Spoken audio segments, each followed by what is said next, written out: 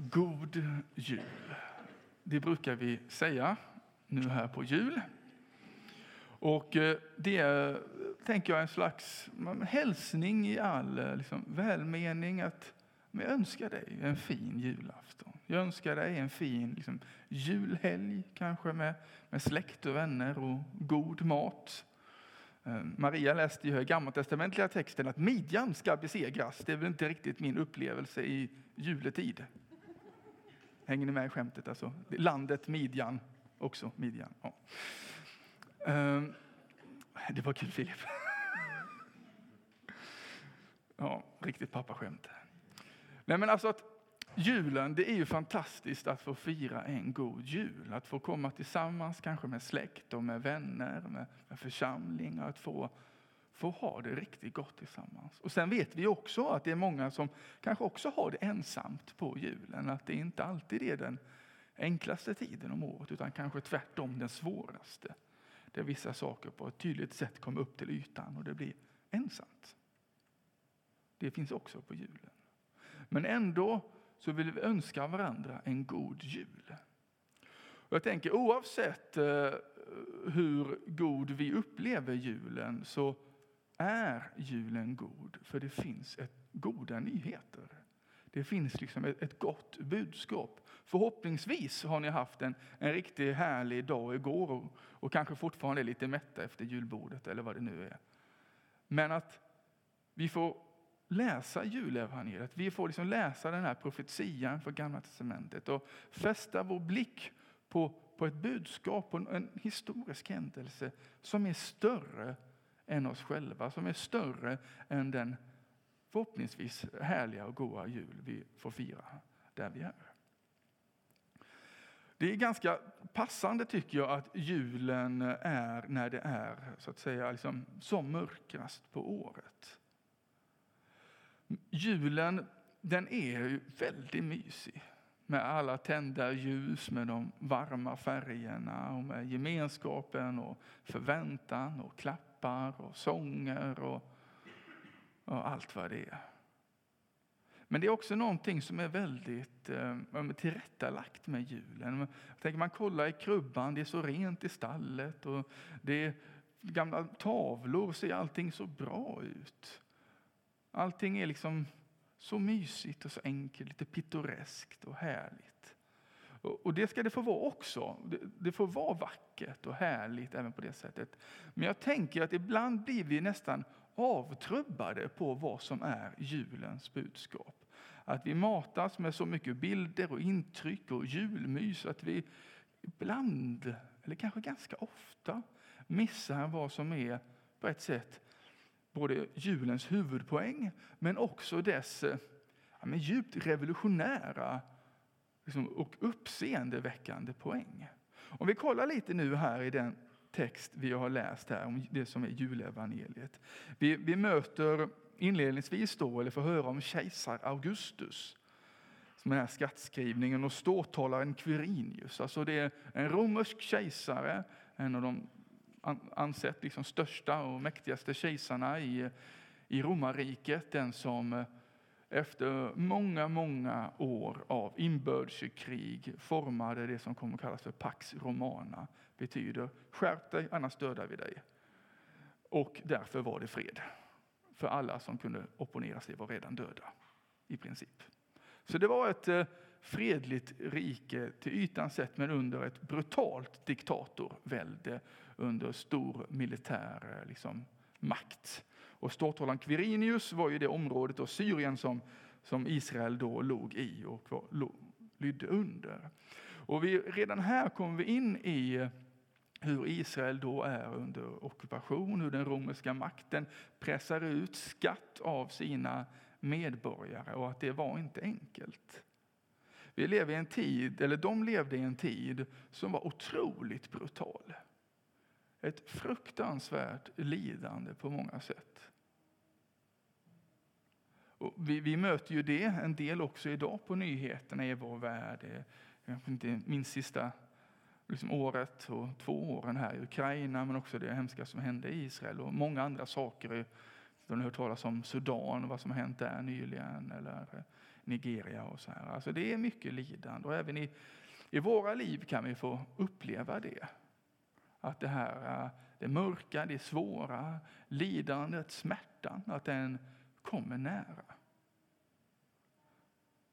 Och jag tänker att när vi läser julberättelsen så är det inte det mysiga som är på något sätt bakgrunden för julberättelsen, utan det är faktiskt det svåra, det lidandet, förtrycket, det som är en svår kamp.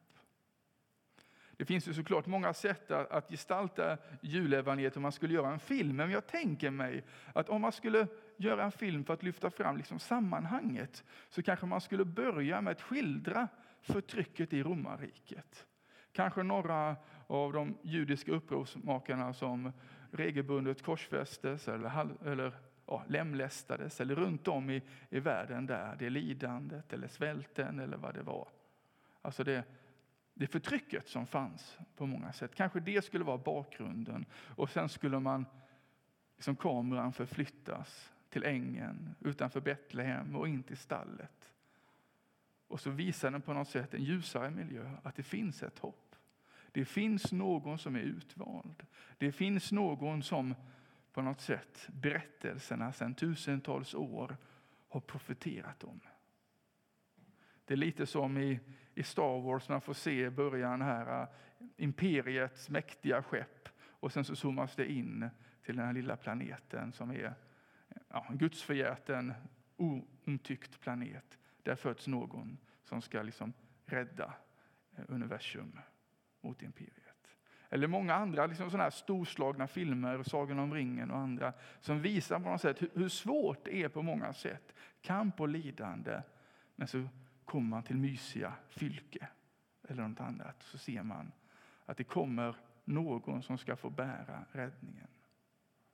Och den räddning då som Jesus ska komma med, som det talas om här, är någonting som är stort.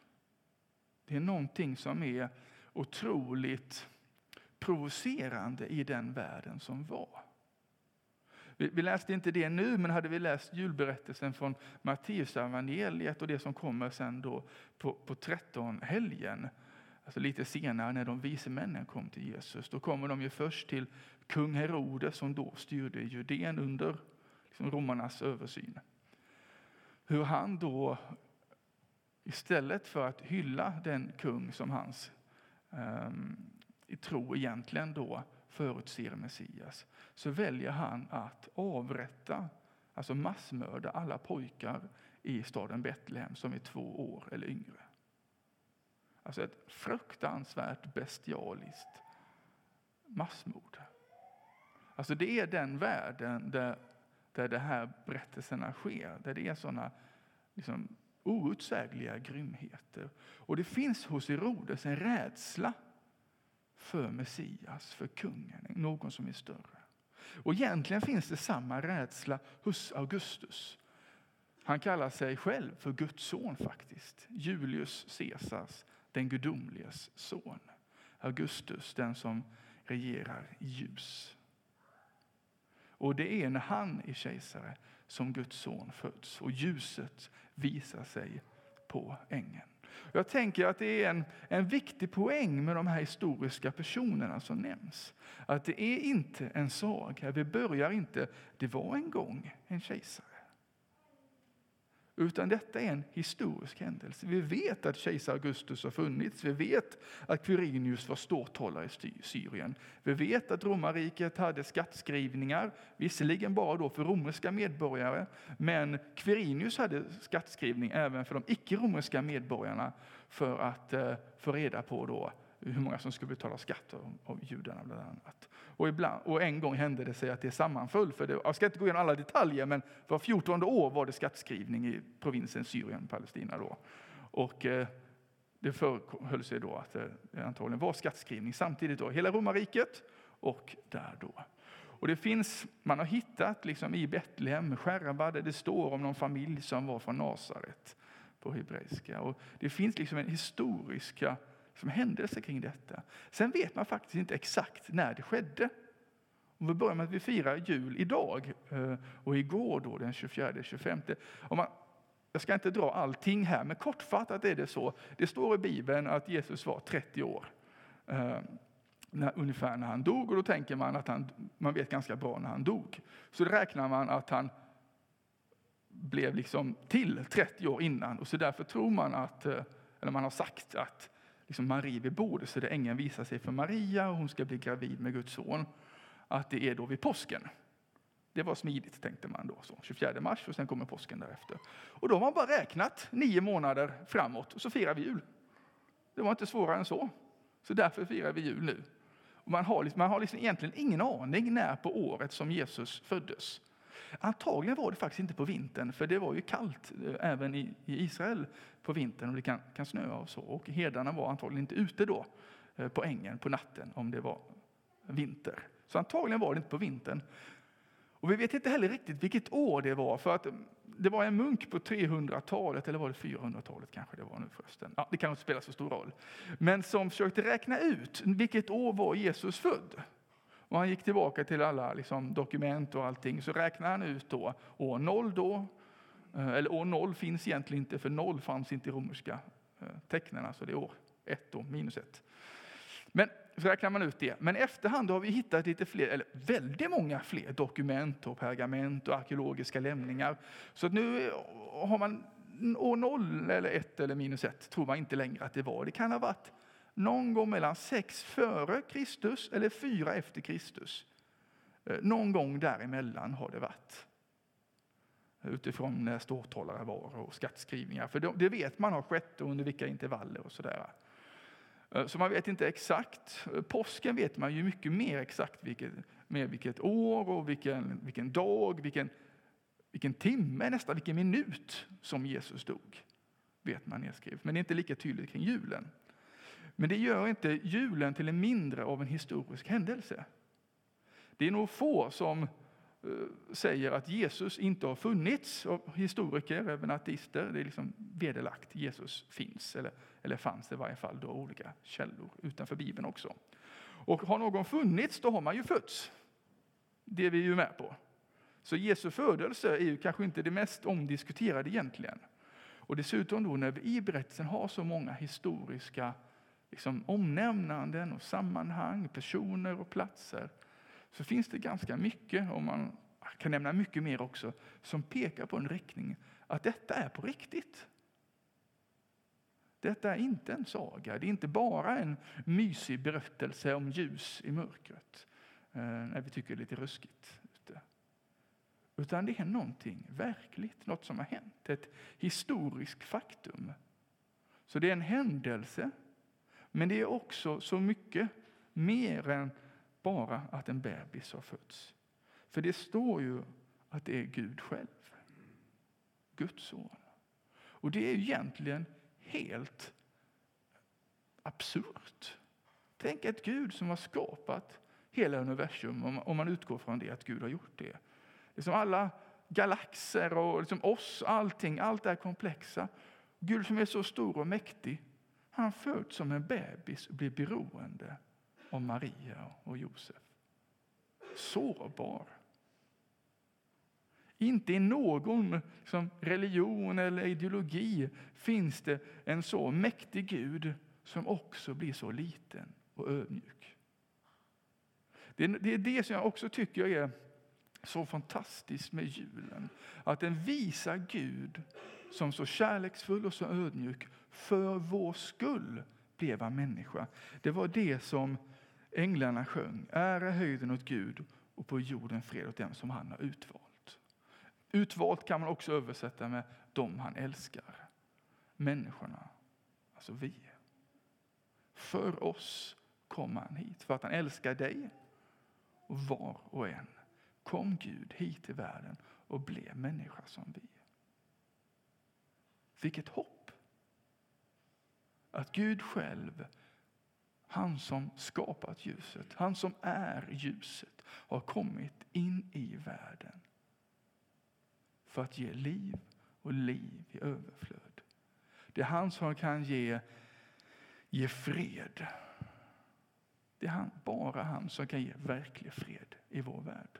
När vi ser ut över världen så ser vi så mycket hemskheter och så mycket krig och konflikter. Så mycket brustna relationer. Ytterst sett är det bara Gud som kan ge fred. Men det ord som används här för fred betyder också frid. Alltså genom Jesus kan vi få frid i våra hjärtan. För jag tror att varje människa går genom livet med en längtan efter något större. En längtan efter att få på något sätt komma i kontakt med sin skapare. Att få reda på, vem är jag? Vart är jag på väg? Vad har jag för syfte? Varför finns jag? Är jag älskad? Är jag värdefull? Att det finns ett tomrum i varje människa som är tänkt till att fyllas med det här ljuset, med det här livet som Jesus har att ge. Som faktiskt bara han har att ge. Som inte Augustus kan ge eller någon annan. För det är Jesus som pekar mot påsken, hur han dör för oss och uppstår från den döda och ger evigt liv. Man kan kanske med rätta säga att påsken är liksom kristenhetens största högtid där döden besegras. Men hade det inte varit någon jul hade det inte blivit någon påsk heller. Och julen får vi på något sätt möta Guds ödmjukhet och hans kärlek. Vad han var beredd att göra för oss. Och få fästa vårt hopp till en liten sårbar bebis. Som samtidigt är kungarnas kung och herrarnas herre. Och i våra liv får vi upptäcka, utforska, se vem är han. Vad är det de profetierna har sagt? Vem är han? Vad har han gjort? Vad vill han göra i våra liv? Hur kan han komma med det här julens glädje, med dess hopp, med dess liv, med dess kraft, med förlåtelse, energi och hopp. Mitt i det som är svårt och även mitt i det som är bra. För det är en god jul. För det är en god Gud som kommer hit. Han är Immanuel, det som betyder Gud med oss. Är inte det fantastiskt? Ni är med? Det är det som julen handlar om. Det är klart det är härligt med klapparna och med julmaten gillar jag också och allting. Men att det finns något djupt, någonting otroligt givande, någonting att bygga faktiskt sitt liv på här i julens budskap. I det här lilla barnet som föds. Jag tänker att likt Maria och även Josef fick bära det lilla Jesusbarnet i sin famn och fick ta emot det, så får vi kanske också göra det. Att vi får bära Jesus, men inte som en bebis, utan vi får bära Jesus inom oss. Vi får säga Jesus, kom och var mig nära. Jag vill ta emot julen i mitt hjärta. Jag vill få utforska, få upptäcka vem du är och få leva i den här friden och den här glädjen och den kraften som du ger. För Jesus vill vara mitt i vår vardag, mitt i våra liv vill han komma med detta. Det är någonting fantastiskt och någonting otroligt livgivande. Jag ska bara avsluta med att säga det att vi har ju krubban, julkrubban då kallar vi liksom hela modellen med figurerna hos den lilla krubban då. Den lilla horn liksom som Jesus ligger i, djurens matskål. Och vi brukar gestalta det som ett stall. Men egentligen så är det nog mer en kombination av stall och vardagsrum om man läser den grekiska texten noggranna och de arkeologiska fynden. För på den tiden hade man stallet som en del i huset som vi hade förr i Sverige också. Mycket. Och då verkar det som att Jesus fick inte plats, liksom, eller Josef och Maria fick inte plats i gästrummet. Och därför fick han födas på bottenvåningen i släktens hus. I vardagsrummet. Jag tycker det är något vackert i det också. Att Jesus, han föds inte i ett stall liksom isolerat, långt borta från Betlehem. Utan i en familjs vardagsrum och stall och enkelhet. Mitt i vår vardag vill Jesus komma Och julen är därför både en historisk händelse som är mäktig och stor, men också en personlig händelse i våra liv. Så vi kan välkomna. Vi ber. Jesus, vi tackar dig för din otroliga ödmjukhet. Vi kan förundras över hur du som är så stor och mäktig, hur du blev människa som oss. Hur du var beredd på att göra dig helt beroende av Maria. Att ammas och bytas på och bäras. Men att på dig är given all makt och all ära på dina axlar. Hjälp oss att få utforska julens och därmed dins godhet. Att se mer vem du är. Men också att få personligt i våra liv, i våra hjärtan, i våra tankar och känslor. Få känna julens godhet och glädje, frid och hopp. Vi ber om ditt liv och ditt ljus i en mörk värld och in i våra hjärtan. Amen.